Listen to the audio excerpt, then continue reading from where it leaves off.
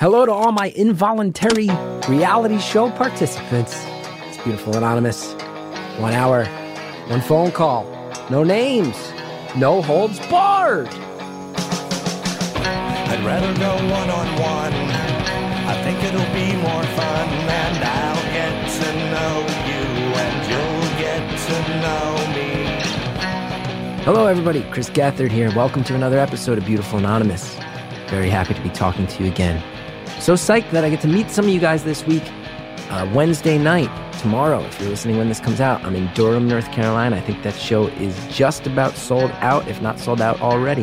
Thursday night, I'll be in Charleston, South Carolina, at Theater 99. That one I think is going to sell out too, so grab your tickets right now if you're in Charleston, South Carolina. Then Friday and Saturday, I'm doing shows at the Dead Crow Comedy Club in Wilmington, North Carolina. Not going to lie, you're able to get a ticket. They're not selling like hotcakes there, so if you're on the fence, help your boy get that. Come buy a ticket for Wilmington Friday and Saturday night. Thanks to everybody who enjoyed our episode last week with our blind caller. It was so beautiful to see the reaction. A lot of people hated his stories of being bullied and said on the Facebook group and on Twitter that they got a lot out of it. And that really means a lot. That's why the show exists, to bring us all together and to give voice to people who don't get to go on record in their own words as often as they should. Facebook group also made me laugh. Join the Beautiful Anonymous Facebook community. It's like the one corner of the internet that I still think is positive. This guy, Russell, put up this thing. It made me laugh. He goes, I love the podcast, but who else wants a new robot voice in the beginning? It's so off-putting. And he made it a poll. I'm happy to tell you, over 400 people voted for, no, I like that strange, creepy robot. 37 people voted for, kill all humans, bite my shiny metal ass. 19 votes for yes, new robot voice, please. 10 votes for keep current robot, but make it say Chris Gethard again, which it has never said. 8 votes for get Morgan Freeman to do it. 2 votes for that weird WB frog, and 1 vote for Klaatu Barada Nikto, a thing I don't know what that means. You guys, this week's call, it's tough. It's such a tough one, but a really beautiful one. The caller's such a thoughtful person. He went through something that I think a lot of us would view as a nightmare. He was in an accident where somebody died. And we don't often think of that. What happens when you're on the periphery of that situation? What a hard thing to wrap your head around. He tells us all about it. He really opens up about the effects that it had, how he still thinks about it.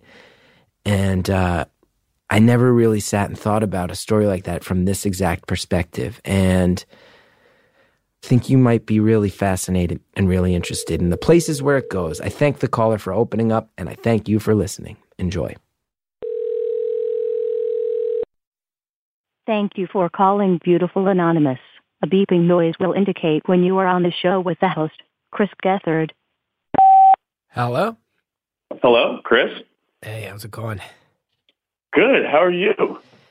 Well, I'll be honest. I'm getting over some kind of, like one of these 24-hour flus. It rocked my ass for real. I feel that's been going around. I know a few other people with that. Yeah, I felt bad. Now, I've been fending it off for a day. Wednesday night, I was just walking around, and all of a sudden I had like a real quick fever and chills and stuff, and then I was just laying on the couch all day, and I felt bad because it was Valentine's Day, but I still managed to rally and go on a date with the wife. But I'm getting over it. Oh, there you go. Yeah. How you feeling? You sound healthy. Yeah, I'm sipping my coffee. I just got some lunch and saw your post and called right away. So, yeah, right. I'm glad to get on. I've been listening to Beautiful Anonymous for a few years now. It's helped me through a lot of stuff. Well, I'm happy to help. So, yeah, I actually, the reason why I listened to Beautiful Anonymous was a few years back, about 3 years ago. I was in a pretty bad car accident that I didn't really know how to handle, and listening to Beautiful Anonymous really helped me get out of my rut of anxiety and, grief, and kind of got me back into a place where I could kind of function day to day. Wow. And I really appreciate the work that you do because it's helped me greatly throughout my life. Well, that's amazing to hear that the show helped, and I'm sure everybody who has called in and contributed to that feels the same way. That's amazing. I'm really sorry to hear that you had that accident, though.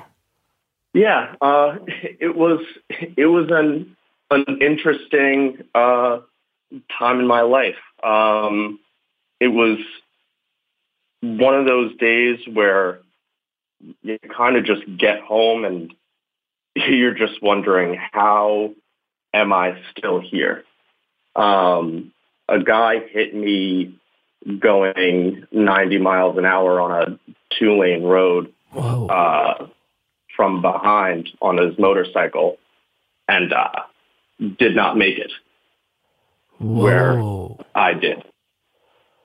Wow. So this is what, like a 2-lane road? Is it rural? Is it suburban? What are we talking here? So I'm from Long Island, so it's suburban. Uh-huh. This was back when I lived there. I live in Brooklyn now. And yeah, it's a 2-lane road. I made the right onto it. I saw a light, a mile down the road. By the time I was making the left, he was right behind me. And the weirdest part about all of it is, I stepped out of the car. I didn't really see the guy's face. He was just on the ground. And, the next day I'm kind of just sitting in my house trying to wrap my head around the fact that I'm alive. And a friend texts me and he goes, "Oh, did you hear what happened to so-and-so?" And my heart sinks because the kid who was 2 years younger than me in the same high school, and we have a slew of mutual friends. I'm looking on my Instagram that day and I just see, everyone posting and being like, "Oh my God." And so it's like all of that. People I know have tattoos. I was going to the gym in my town and I'd see people with like sweatshirts that they made for him. And there's a lot of sensory things that wouldn't let me really heal from it. Oh, wow. In the time that it happened. And was he someone that you said you had a bunch of mutual friends? Had you ever met? Yeah, that's the crazy thing. I didn't know who he was. I knew his brother because he used to come into the coffee shop I worked at, every day.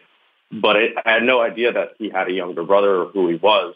I really started to discover how many people we both knew once it all happened. And it's weird to look at people grieving and not really be able to. I couldn't come to anybody's aid because his family was suing me. Oh, wow. So I couldn't say anything. Yeah. Wow, that's a whole mess. And so you... Yeah. Yeah, I mean, that's an understatement. I can't imagine. So yeah, I mean, I got to say, when you first said you were in a car accident, I figured that the show helped you with the physical recovery. But this was all... I don't know if it was all, but it sounds like it was mostly sort of the mental and emotional recovery that was necessary.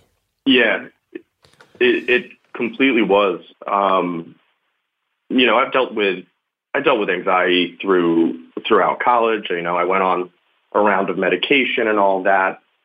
I've been off medication for 6-7 years now. Mm-hmm. I just found that it didn't work for me, and I started. The gym really is what brought me some peace of mind in that way. But once that happened, since I've tried therapy a few times, and it just doesn't connect for me in the way that really listening to you talk to other people and the things that they're going through helped me kind of realize that things were going to be okay.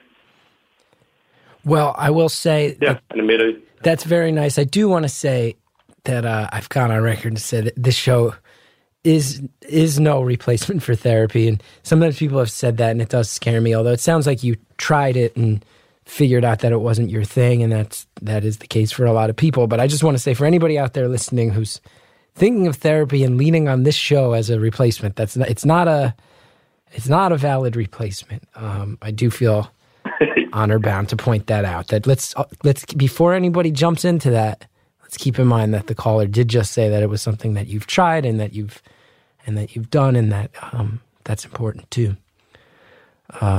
Yeah, all listeners, please still try. Yes, still please go. I feel like that could be the motto for this entire show. Please still try. Please still try. It's just, I think that's it. I think you nailed it. It's a lot of just regular people listening to other regular people's stories as an excuse to just find a way to keep trying. And yeah, you've done it. How long ago was this accident? We're going on about 3 years now. Wow, so not that long. And so was it? There might be stuff that you're not allowed to comment on or that you don't want to speak to. But you said he was going 90 miles an hour. Is it just a case of?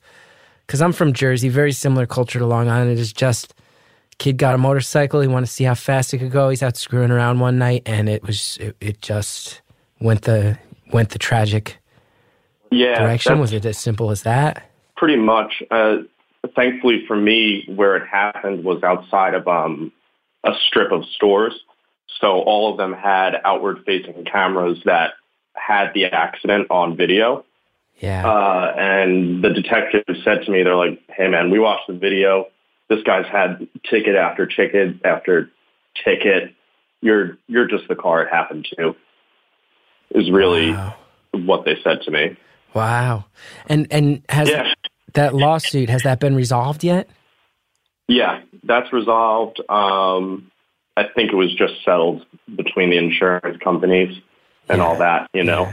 I'm sure it was like they found something like I was 10% liable or something like that just for being in the car as it goes. Right.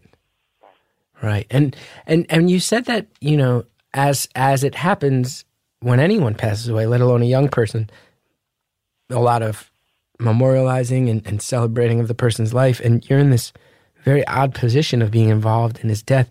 Was it public? Did people around your town know that you were the one involved? So I told, you know, some close friends. I called them the next day and stuff and was like, hey, it was me. It was my car. Some people actually figured it out from the town article that was posted because it has my age at the time and the car I drove, and it happened on a block that was close to my house.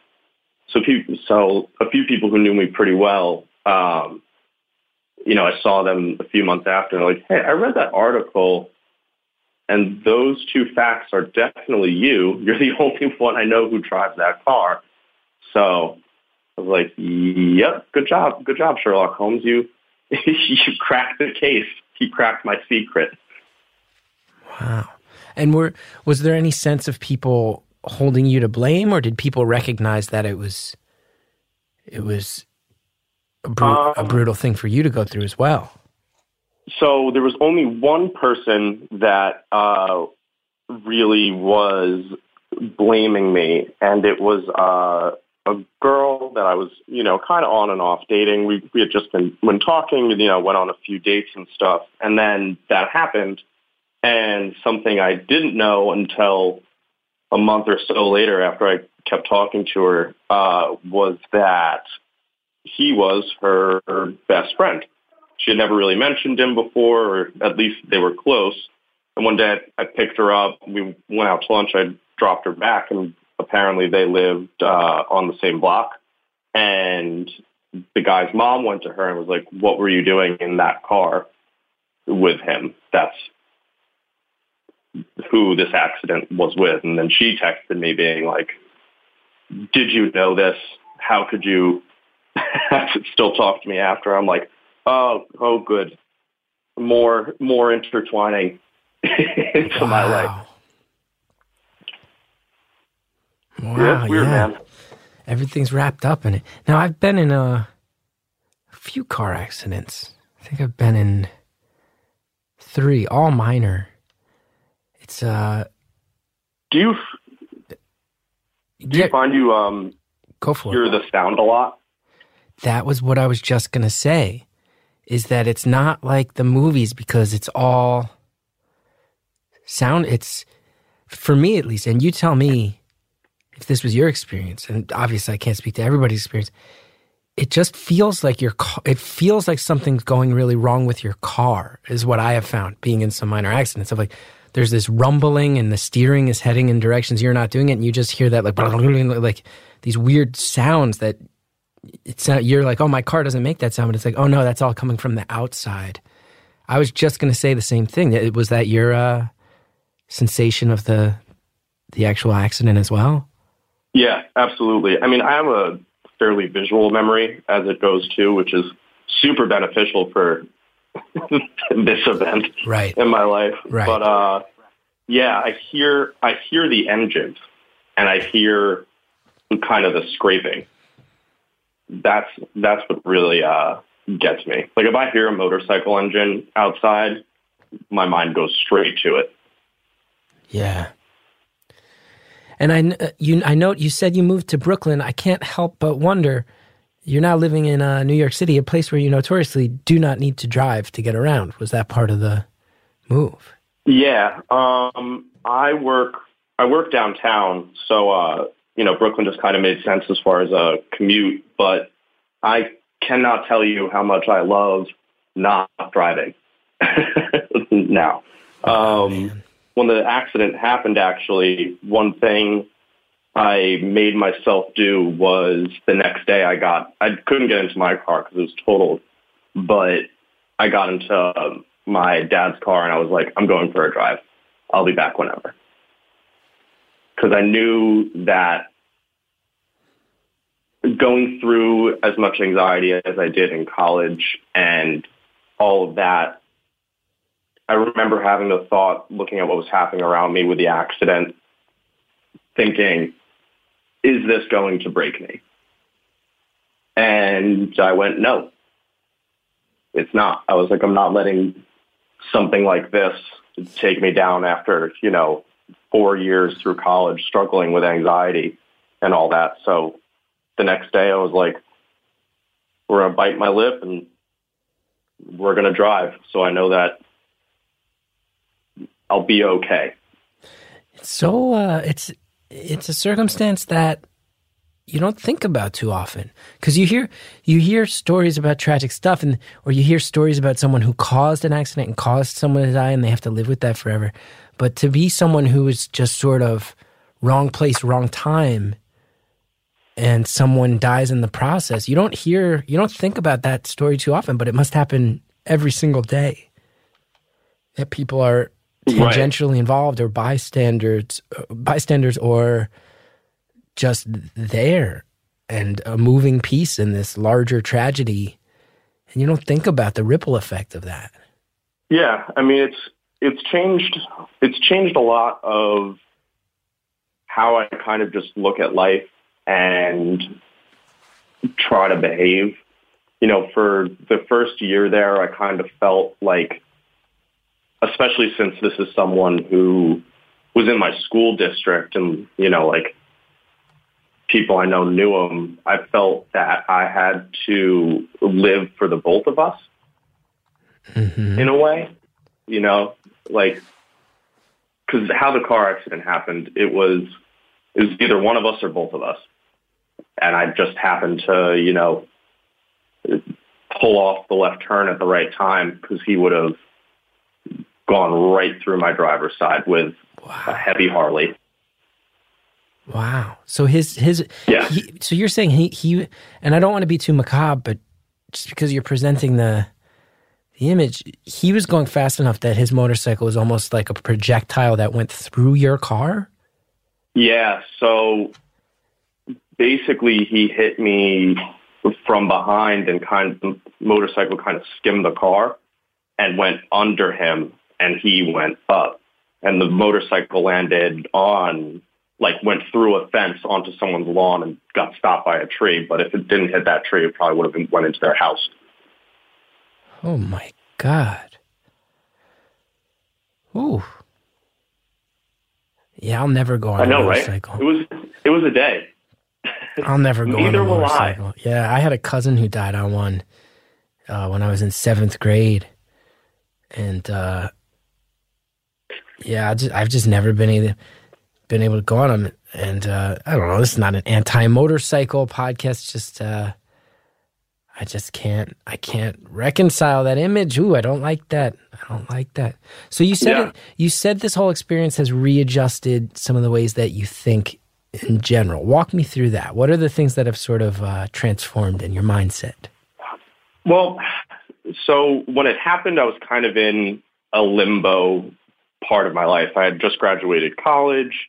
I was, still working at my college job. I just got a new one that was kind of, another part-time thing where I could travel around the country and do and set up business conferences pretty much. So that gave me a lot of, that was actually really helpful as well because I got to get out of my town for extended amounts of time and kind of travel around the country and just not be around things that could remind me of everything that happened. But it really put a new perspective on, I don't get angry anymore. Really? I do as anyone would at things, but there's nothing really that bothers me so much to the core where I'm like, I can't even get out of bed today. It's more of like,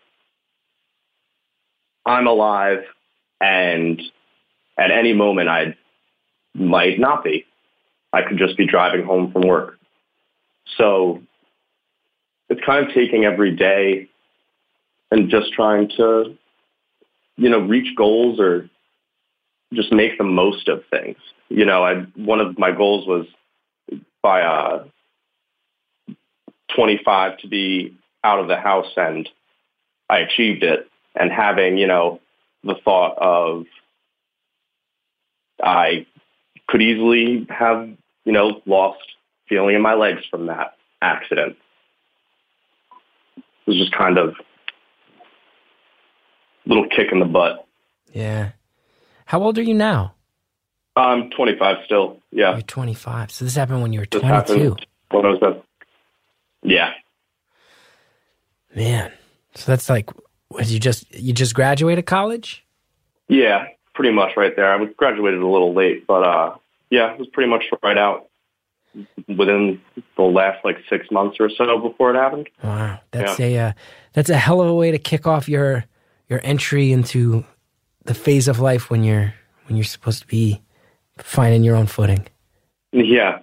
It's interesting too, because I found that I wasn't even helping myself so much as I was helping my parents or, my family, because they were all kind of, my dad the most. He said one thing that was really funny to me, because he goes, I don't drive that way that you had the accident, because it's pretty much where we all drive our cars to get onto the main road.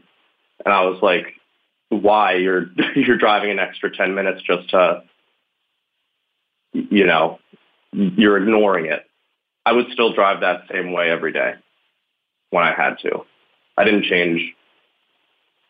want to change anything I did in my life based on the fact that happened, at least in a negative way. I'm not going to avoid certain things because it happened, because I felt once I started to adjust my life based on the event that I've lost. At a certain point, we have to pause, and that time is upon us. Let's pause right now for advertisements. Hey, if you like the ads and the products and the services that are being offered, use the promo codes. Helps the show when you do. We'll be right back with more phone call after this. The Eero home Wi-Fi system brings you a fast, reliable connection in every room of the house, because life's too short for bad Wi-Fi. Second generation Eero and Eero Beacon allow you to build a Wi-Fi system that's more perfectly tailored to the home than ever before. When you add Eero Plus, you'll get total network protection with the ability to block malicious and unwanted content across your entire network. By checking the sites you visit against a database of millions of known threats, Eero Plus prevents you from accidentally visiting malicious sites without slowing anything down. Eero Plus automatically tags sites that contain violent, illegal, or adult content, so you can choose what your kids can and cannot visit right from the Eero app. You also get rid of annoying ads and pop-ups on all your devices. Ad blocking improves load times for ad-heavy sites, so you can browse and stream faster than ever before. I got one of these, and it's cool. Improves Wi-Fi. There is nothing more annoying than Wi-Fi that goes on the fritz, where and then you're trying to figure out what went wrong, and you can't even get anybody to answer your questions, and you're sitting there plugging and unplugging things, this old, outdated style. Eero is cool. It's new, makes it easy, makes it foolproof, easy to set up. I like it. You can get $100 off, $100 off the Eero base unit and 2 beacons package and a year of Eero Plus by visiting Eero.com/beautiful, entering code beautiful at checkout. That's EERO.com/beautiful. Code beautiful at checkout. You get $100 off. This is a great deal. Are you looking for a self-help podcast that might change your life for the better? Or at the very least make you laugh? Well, maybe it's time to start listening to Dexter Guff is Smarter Than You, a satirical podcast about an underqualified, overconfident lifestyle entrepreneur played by comedian Peter Oldring. Trust me when I say this podcast is hilarious. So is the character. The show makes fun of all those thought leader, life hacker, productivity optimizer ideas that surround our digital lives and clog up the social media feeds. Finally, there's a show making fun of all that stuff. Dexter Guff is Smarter Than You features real interviews with successful people like celebrities and cultural visionaries, business moguls. It's a one-stop shop for all the life strategies to help you crush it. This weekly podcast is a must-listen if yourself is looking for help. And let's not forget also a lot of laughs. Dexter Guff is Smarter Than You is available wherever you get your podcasts. Thanks so much to all of our advertisers. Now let's get back to the phone call. I felt once I started to adjust my life based on the event that I've lost. Yeah. At least adjust my life negatively. Right. Right. Wow. It's weird too. Yeah, I'm hitting you with the heavy stuff this Friday. Oh, that's okay. I can handle heavy stuff. It's a lot to think about. I also want to say too that obviously, and it sounds like you probably have your own version of this too. You know, we are pondering the way it's affected your life, and we are sort of exploring how it can really mentally take its toll on you. But it also sounds like you do feel great sadness for the kid who died and his family and friends too. It doesn't sound like there's. Yeah. I'm sure there's the temptation for an internet commenter to hear this and go, "Well, why is this guy making it all about him?" And it sounds to me. I just wanted to cut that off at the pass because it doesn't sound. You've indicated through the time too that you're like, yeah, no, my whole town is grieving over this thing I was involved in. That's it's just another aspect of this to wrap your head around. Yeah, because when it happened, all I could remember thinking was, at least when I was thinking of who is this person, I just kept thinking, I hope they don't have kids. Like, please don't let them have kids. Oh wow! It looked like an older guy, and I was like, please don't make it that some kids just lost their dad. It's like, I don't want that on my conscience. And then I don't know which one's worse. Right. Comparatively. Yeah, I think about them all the time. Yeah. Is it still 3 years later? Do you think about it every day still? It depends. Definitely every week. I'll have struggles sleeping and stuff like that at times just because I'm seeing it in my head. Yeah, I think about it all the time. It's hard when people complain to me sometimes about small things. And I've had this with my sister a lot because she knows what I've been through as a whole. And I love her. but she is kind of one of those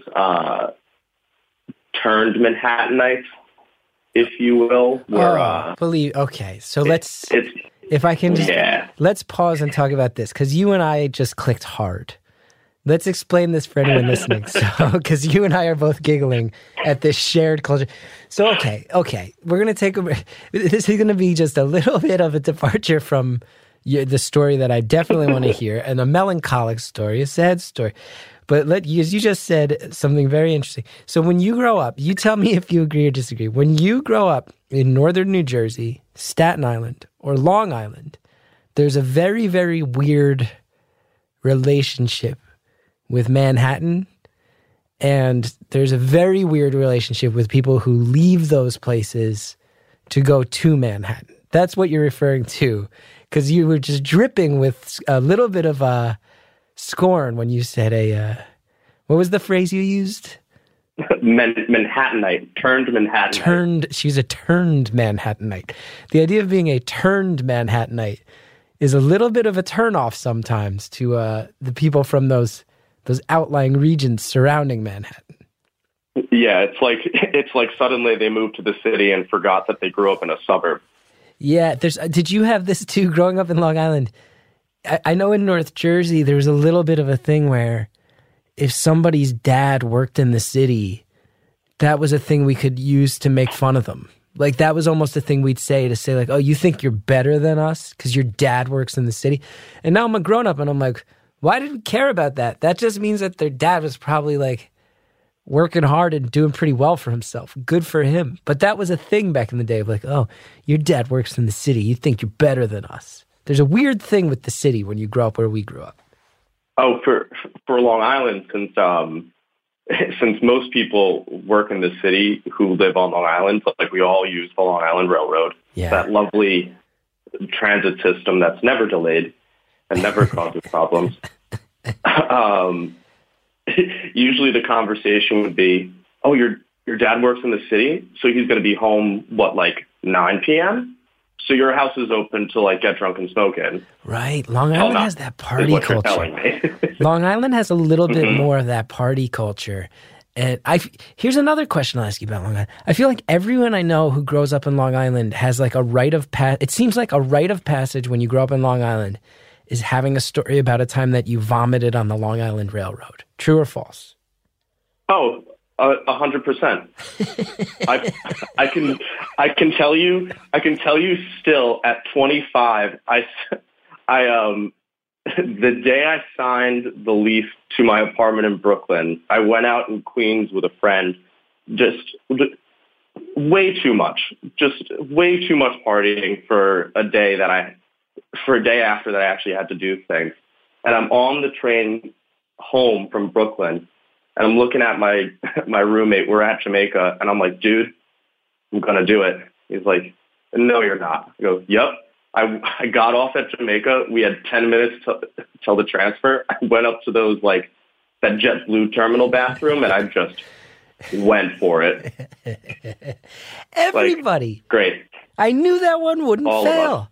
Everyone I know who's grown up in Long Island has vomited on the railroad and is weirdly proud of it. Oh, I'm definitely proud of it. Yeah, absolutely. I have no shame. Oh no, I got that cough laugh thing going. That post-sick there you go. Cough laugh thing. Okay. Yeah. Yeah, that's get not all as the mucus out with every laugh. Yeah, I feel like the Long Island Railroad, you guys have a lot of pride in throwing up. New Jersey Transit, we don't have, it's not like a cultural thing to have throwing up. I think we're just proud to survive. I think we're just proud to hang. Because here's another thing too that you can speak to. Because Long Island and Jersey, why are we the ones that have to deal with Penn Station? Right? Grand Central's beautiful. Oh, Westchester. It's so nice. I have a whole stand-up bit about it. And you go into, and then you go into Penn Station, and you're like, "What is this dirt trap with pigeons I've walked into?" Literally, pigeons flying around inside. It's like one of the like when you watch those old movies, like when you watch Taxi Driver, or those old New York movies that show what it used to be like. Even Big, weirdly, has those scenes at Times Square. Penn Station and Port Authority are really the only two places left in Manhattan I can think of where you're like, oh, this is 1970s, 1980s New York. They didn't. Giuliani ran out of money before he got to these, man. What's going on? Yeah, he worked on getting all the homeless off the street around Penn Station, but instead just put them inside. Right. That's where, as everybody's always been like the conspiracy theories of where he sent them. It's largely Port Authority and Penn Station, it seems. Okay, that was our Long Island Railroad tangent, our side train. You know what I like about you, since we're talking about Long Island? Because you mentioned you hit the gym a lot. And you do have a Long Island accent a little bit. I'm sure that's something you've heard.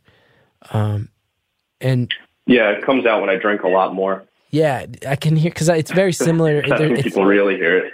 The North Jersey accent is a cousin. When I get worked up or angry or excited, sometimes the Jersey, I start going, that's horrible. Coffee, dog. But there's the stereotype of like the Long Island musclehead. And I like that you are a guy with a Long Island accent who hits the gym a ton, but it's your therapy. That there's people who might go, oh, this is some Long Island bro.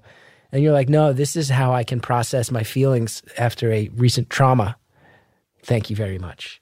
Yeah. Yeah, because I actually have a few friends who, like they don't really know what I've been through or whatever. And I'm like, oh, yeah, like I'm going to the gym or whatever. And they try to like make fun of me. They're like, oh, yeah, you going to the gym? You going to lift, bro? What you benching today? You're like, here's what all the time. You're like, here's what I'm benching. My feelings. Fuck off. That's what I'm benching. Yeah, exactly. Here's what I'm benching. My feelings. Yeah, I'm deadlifting to sadness, not to gains. Right. For every ounce of muscle I gain, there is a piece of misery that I find I am able to fend off for at least another day or so. Exactly. Thank you so much. Yeah, that's exactly what it is. It is crazy, though. Thank you for... Go for it. No. Continue. I was just going to do a dumb bit. Do the dumb bit. I love the dumb bit. You deserve a dumb bit. I'm trying to do dumb bits. I want to get into stand-up. You're someone who's inspired me to do it. All right. Well, if you're looking to be less depressed, I don't know if stand-up is the medium for you. Stand-up is the most fun and rewarding type of comedy, but definitely the most depressing as well. But if you, by all means, I'm not trying to discourage you from your dreams at all. Just understand that if you're trying to avoid depression, late night open mics are not it's all there is. It's all there is. No, I just want to see if I can make people laugh. Yeah. That's kind of where I'm at. I don't even care if I, fail super hard or anything like that. I just want to be able to say I went for it. Well, that's very commendable to go for it. And I think one of the things that's really true about stand-up for me, and that it sounds like maybe where your head's at would be very rewarding for you, is one of the things I love the most is that when you get up on stage and you actually get that laugh, a lot of times you feel like that laugh is someone understanding you. And it is a pretty fantastic way to process some ways that you feel kind of twisted up or broken. And I think that's probably, I think all artists probably have some relationship with their medium like that. But I know that when you get up there and you say a thing that's dark and someone actually laughs at it, you're like, oh, thank God, I'm not the only one that's thought this horrific thought. All right, someone gets it. Okay. Yeah, it's kind of exactly what I'm going for with it.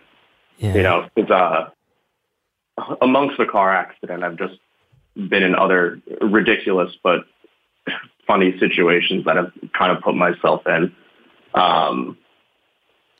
The bad way that I've also dealt with this car accident is probably, swiping on dating apps a little too much. Okay. And it's put me in really weird situations. Like one time I tried to meet a girl on a date and it ended up being like a Flavor for Love date contest that ensued. I missed that reference. What's Flavor for Love? So that is old. There's definitely a few listeners right now who are like, I love that show. The Flavor Flav? One show. With Flavor Flav? Yeah. Oh, yeah. Flavor of Love. Yeah, Flavor of Love. Yep. That show was so that was like a dating. That was like a dating show that was like it was like a dating show that had drank 19 Red Bulls. It was just insane.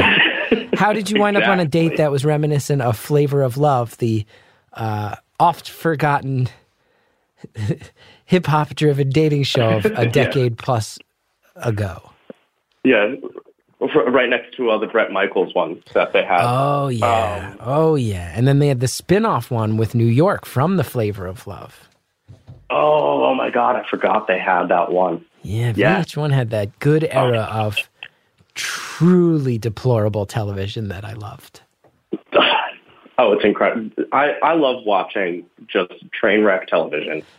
Me and you both. It just brings a lot of joy to my life. Me and you both. So walk me through this date. All right, so this one was so weird. I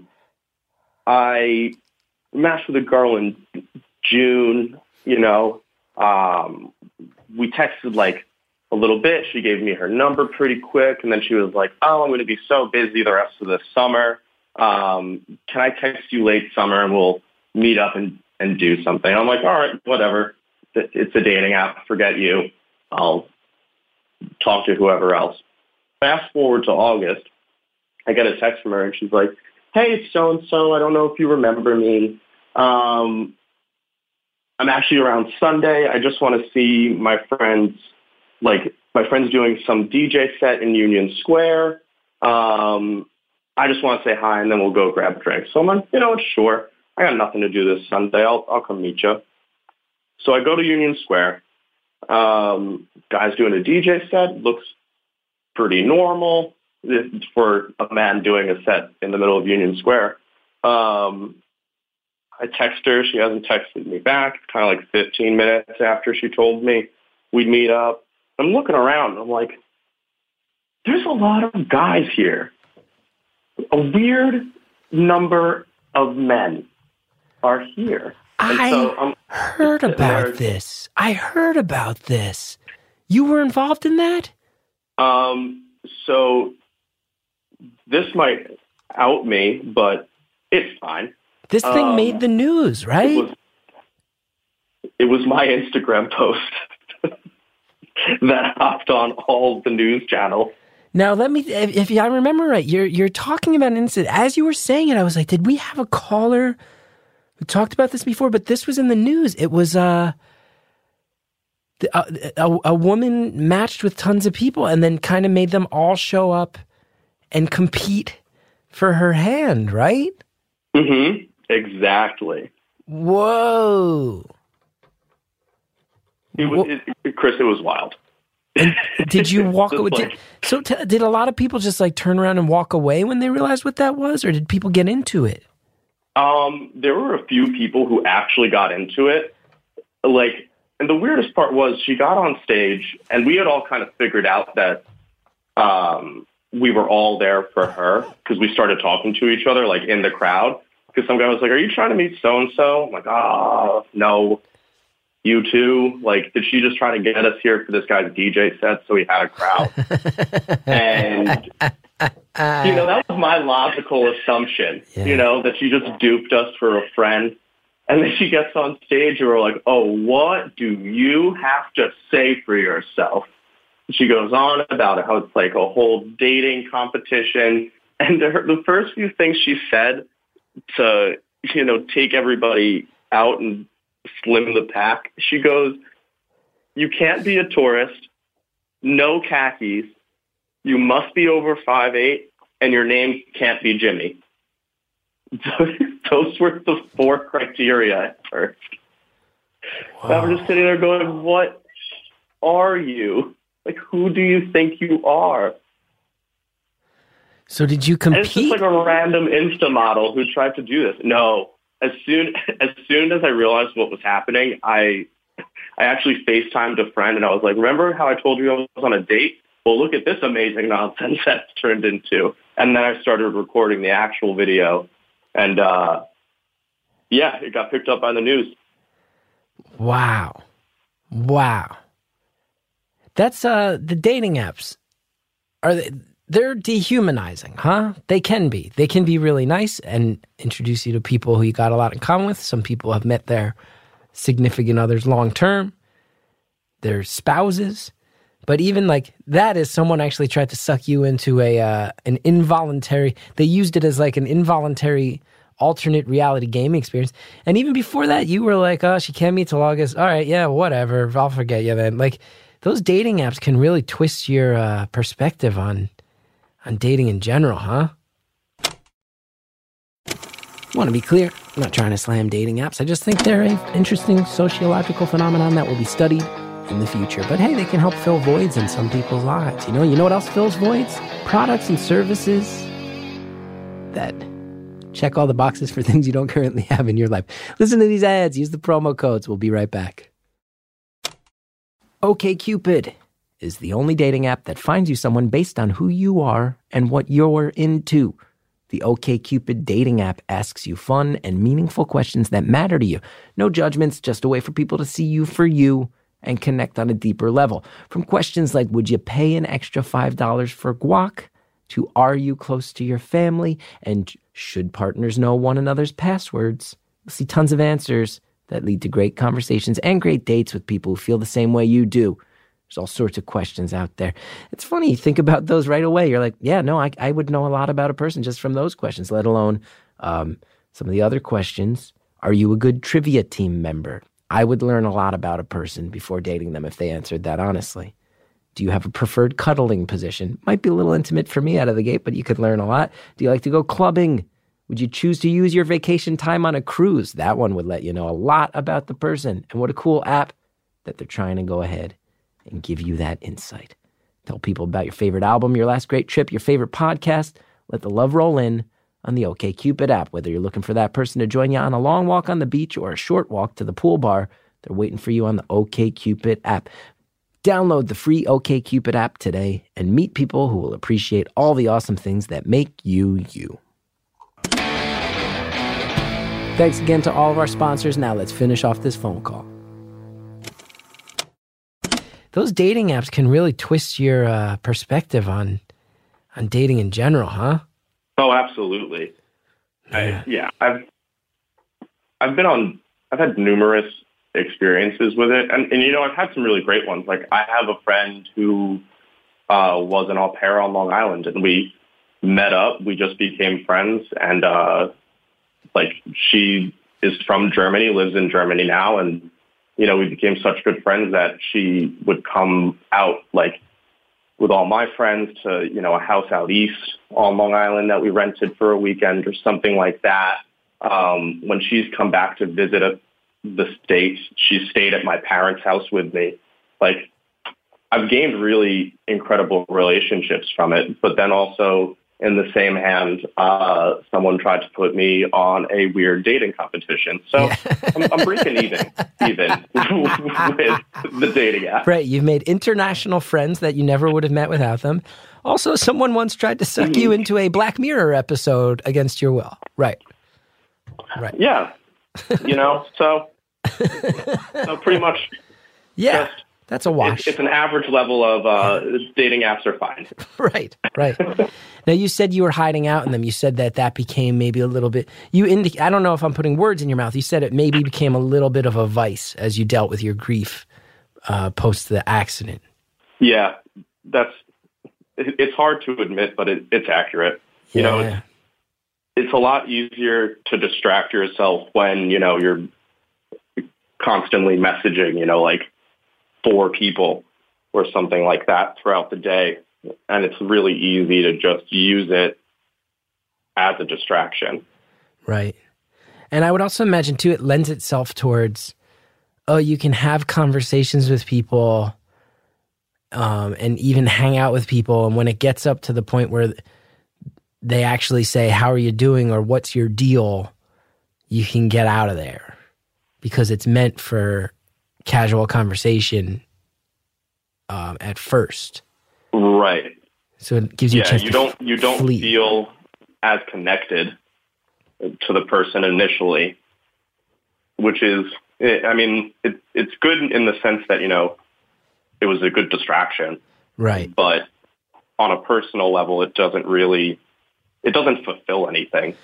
Right. And then I'm sure there also you want it to. You also sound like a generally good guy. So I'm sure there's also that side of it that's like, oh, this also isn't fair to the people. There might be people here who are ready to actually dive into something, and I know in my guts that I'm not.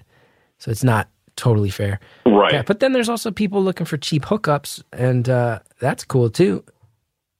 But then I would but then I've sometimes gone down that road as well. And then but even sometimes with that, then you get the adrenaline rush of that, and you're like, oh, that didn't solve my problems. And then you're like, oh, that was sad, empty, hollow sex in a way that wasn't fun because I'm still sad.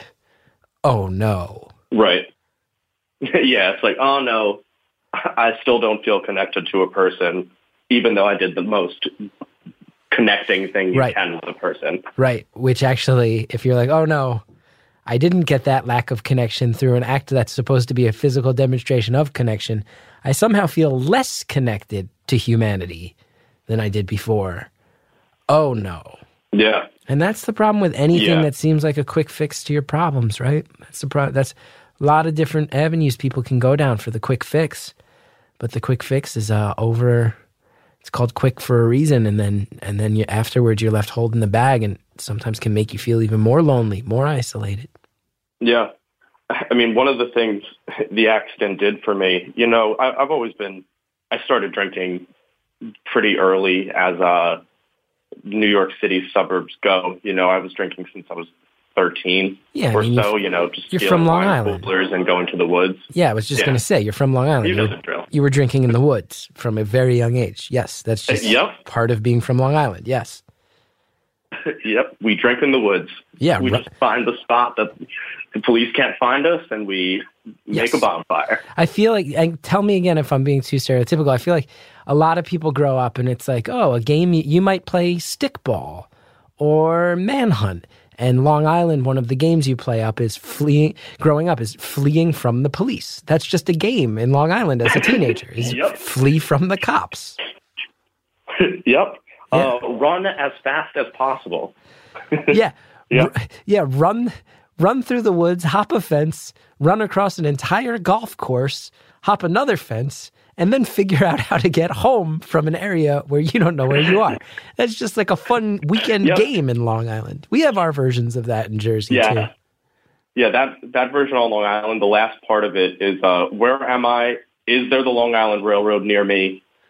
How long do I have to walk next to the tracks to get home? Right. Or the real fun one of like, oh, one of my friends had a car. Now I have to just sit here in the bushes at the edge of the road and pray that they're circling, looking for me and haven't totally abandoned me. And then it becomes that game of, can I hop into their car and time it out between the cop car circles as well? Yep. Absolutely. Yeah. Jersey people and Long Island people we don't like to admit it, but we're sort of cousins. We're sort of culturally cousins.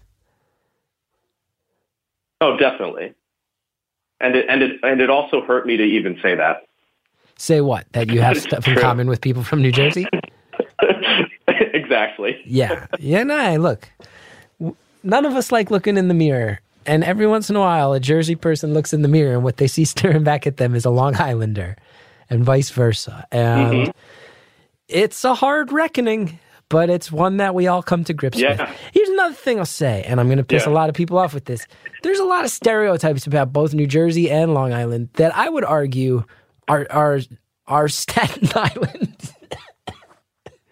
Oh, absolutely. Yeah. Absolutely. Staten Islanders live some of the stereotypes way harder than we do. Yeah, I almost feel that Staten Islanders almost feel like a sense of ownership to it, where we're like, no, it's not all of us. Right. We aren't. There's more Staten Islanders are like, no. this is Staten Island. This is how we are. Yeah, you're right. I envy Staten Island for that. There's an acceptance and a celebration of ridiculousness on Staten Island, whereas Long Island and Jersey have some shame. Yeah. Yeah. I think that's the byproduct of having Irish and Italian communities being very strong. Jersey and Long Island. Yeah. All the shame. It's parent shame. Yeah, tons of shame. Yeah. An endless amount of shame. My parents aren't even religious, and I have a few tattoos, and I, out of respect, 2 weeks before I got my first one when I was 18, I sat them down. I'm like, hey, I'm going to do this. I know you hate them, but I want it. I need this. And they went through a slew of arguments, and the best one my dad said to me, word for word, was, he goes, you know what bothers me the most? That I won't see my son in heaven. And I just felt like such guilt and shame in that moment. I didn't even have the tattoo. I just had an idea. He made me feel shame for an idea. I was like, this is the craziest thing. Wow, he went to heaven that quick. That usually takes a while. I know. I was like, come on, man. Why? It's like, why you got to do that? Yeah. I would like to be in the pearly gates with you as well, but I just want R2-D2 on my calf. That was the tattoo you fought so hard for? That was the one that you got in the fight for, that your dad said excluded you from heaven, was R2-D2 on your calf? Yep, that was my first tattoo. Now, was it just R2-D2, or was he doing something? He showed me Star Wars. Oh, yeah. No, it's just R2. He was just hanging out. Because I was going to say, this will gauge your level of... I was like, this will gauge your level of Long Island stereotype. Like, if it's like R2-D2, like shooting a tall boy out of one of his compartments, then it crosses over to where you are a true Long Island bro in a stereotypical way. Oh, God, way. yeah. With a tall boy and Natty Ice just to match the colors. Yeah, exactly. Or if it's like R2-D2 chilling at Jones Beach, then we got some stuff to talk about. Oh, yeah. If I ever get the pencil at Jones Beach tattooed on me, someone who's listening that I know right now, stop me. Yeah. Just stop me and just throw me in the water. Now, listen, we got 10 minutes left, and you laid out a lot of stuff. Oh, this flew by. Yeah, I did. Well, you laid out a lot of stuff. You let us know where your head's been at for the past 3 years, dealing with the aftermath of this accident. We strayed away from that a little bit. I do just want to say that I'd love to hear, like, where are you at right now? Where do you anticipate the future going? Do you think you've turned any sort of corner, and what does that mean? Yeah, I think I have turned the corner. Moving, I never really lived on my own. Through college, I stayed home just because it's easier money-wise. So this is my first real experience being out of the house and on my own. And it's weird because my goal for so long was just, live on my own, be able to be on my own and be okay with that. And now that I've achieved that goal, I've kind of just been wondering, now what? And I think I'm getting to a point where I'm going to push myself more out there. Because I've moved to Brooklyn, but I don't feel like I've really ingrained myself into the community as well as I could and as much as I know it's there. Yeah, and that's... So, yeah. I have to say, because Brooklyn is a brand now, right? Brooklyn is a little bit of its own stereotype. We've been laughing about some of the New York area, Jersey and Long Island stuff. But I will say that all the jokes about it aside, it still has many elements, like you said, of like real strong community. And you can go out every night in Brooklyn and see something cool, do something cool, be amongst people who are really motivated and looking to be a part of cool stuff. And if you're there anyway, I can see why that's a priority, to start figuring out ways to participate in that. Yeah, like I actually, I saw you at your book signing show. Oh, at the Bell House. And yeah, at the Bell House. That was an incredible show, Thanks. by the way. And I think seeing that and how you didn't just have stand-up comics, you know, you had that juggler guy who was weirdly dry, but also somehow hilarious. Yeah, Marcus Monroe. He's doing a new act with plate spinning that blew my mind. Oh, it was so good. You will really impressive. You will appreciate this. So I don't want to take too long with this, but my friend Marcus, he's a juggler by trade, but he is very funny, and there's a lot of crossover. He does a lot of comedy stuff, and I was like, you know, he's kind of an outlier. Maybe I'll have him kick off the show before we get into the traditional comedy. He'll bring that burst of energy. And he wound up doing this act that was mind-blowing. And then one of my best friends is named Carmen Christopher. He opens for me on the road a lot, comes out and does that 15 to 20-minute slot. And he went out right afterwards. And he, to this day, is like, I still am looking for ways to get you back because you made me follow that fucking juggler who did the most amazing thing anyone's ever seen, and then I got to go out and tell jokes. He's still so mad at me. Yeah, I remember seeing him like visibly bothered. Yeah, well, because we had all witnessed something that we were like, oh, it's one of those beautiful nights that you can, like we were saying, you can have it in Brooklyn where on some random weeknight you're like, oh, I just saw art at a level that most people don't ever get to see. And I saw it in person. And I wasn't even expecting it. It cost that show cost, I think, like $10 or something. Like, yeah, it's amazing. And then he got to walk out there and be like, and here's my one-liners. It's just like, this is my 10 minutes I have. But he did great, too. Is it good? He did great. He always kills. He always finds the room. Okay, so you were saying, I interrupted. Everyone did really well that day. Yeah. Oh, no, I loved hearing the side of oh my God. That night. It was really fun. It was really fun. And now Carmen. Following the most amazing 10 minutes of your entire year. We also got this guy, Carmen. Give it up. Smattering of applause. It's fun. He doesn't even have a guitar. He's just got him. Yeah. And now out here by himself, he's got a nice jacket on. Is that gonna, anybody? Yeah. Anybody? Hello? Is this thing on? But it went well. Yeah. Yeah. We got about 5 minutes left, my friend.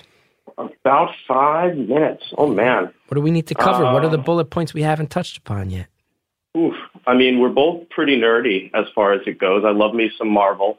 Mm-hmm. I got an Infinity Gauntlet tattooed as well. Really? Star Wars and Infinity Gauntlet. Do you have any pro wrestling tattoos? Because then you'll have my Holy Trinity that will get you into heaven. No, I've missed the Holy Trinity. Mm-hmm. I know. I wasn't allowed to watch WWE growing up because it was too violent. Same here, and I snuck it. I had you lucky son of a... Yeah. I was always so sad going to school and then being like, yo, did you see that? I was like, no. I watched Emerald live. That was good. You got to get an emerald tattoo. We were allowed to watch cooking shows. Emerald tattoo. Oh, no.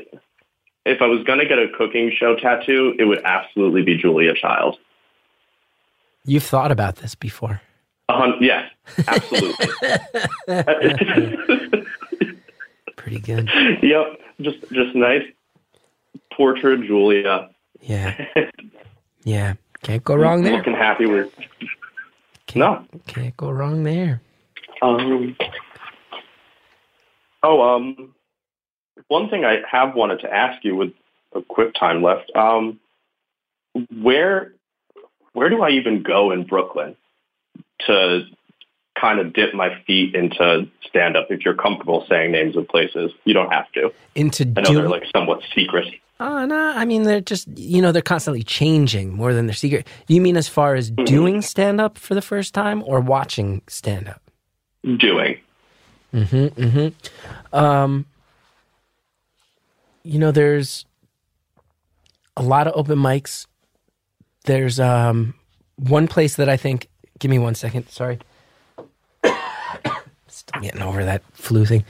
There's one place in Long Island City that, which is Queens, but right at the end of the G line, called The Creek in the Cave, and I think that's a traditional spot. Rebecca, who runs that place, has done a great job for years, and she runs a ton of mics out of her space, and that's a traditional spot that a lot of people go and dip their toes for the first time. And then as far as the mics in Brooklyn go, there's a few websites you can find that sort of list directories of the open mics as they happen.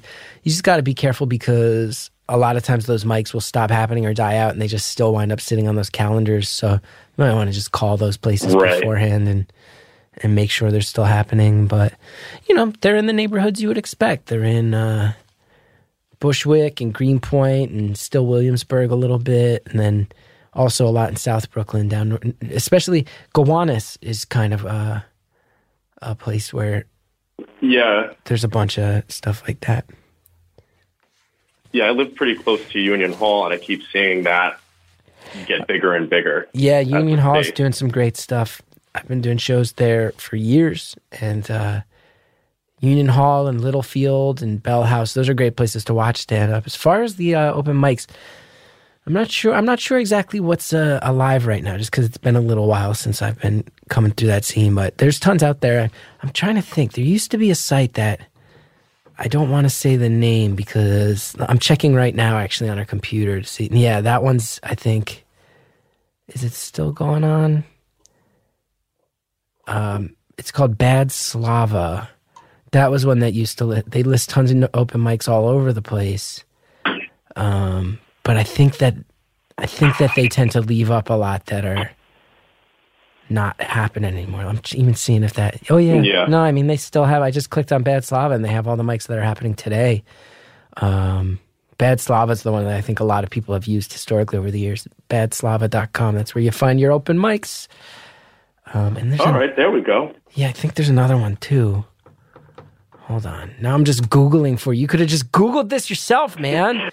This is the most anticlimactic ending. I was this morning. Oh, my God. I was Googling this morning. I was going to DM you, Chris. It was a whole thing that I had a problem with. I was like, do I DM this man who does not know me, looking for stand-up advice? And then I was like, no, don't bother him. Good instinct. He has too much to do. Good instinct on that one. I was like, it is ridiculous for me to ask this of him. Yeah, there's also... And now that I'm talking to you today, I'm like, I'm taking my opportunity. Yeah. This is the only time I get to do this. There's a bunch of good open mics, but the one thing I'll say, a few seconds left, don't do the pay-for-play ones. Don't do the ones where they make you pay to do it. There's enough free ones out there. Perfect. All right, that was the most insular ending in the history of the show. Just me Googling New York open mics for you. I think everyone turned this off 45 seconds ago, but that's okay. It was nice talking to you. Bad ending. I was just coughing the whole time. Let me just see if this website still exists. Caller, enjoy your open mics and just Google it yourself next time. I just Googled it. That's all I did. But thank you so much for your call. Very genuinely. I hope it goes well when you hit up those mics. I hope it's not too depressing as it sometimes can be. And most of all, I hope you keep moving forward and making progress and figuring out how to reconcile that dark incident from a few years back as you move forward. And that's a commendable goal, and I wish you the best with it. Thank you to Jared O'Connell and Harry Nelson in the booth. Thank you to Justin Linville. Thank you, Shellshag, for the music. I got a lot of dates on the road. I'm always out there. I'm doing stand-up. ChrisGeth.com. If you want to see the cities, get those ticket links. If you like the show, go to Apple Podcasts, rate, review, subscribe. It really helps when you do. See you next time on Beautiful Anonymous.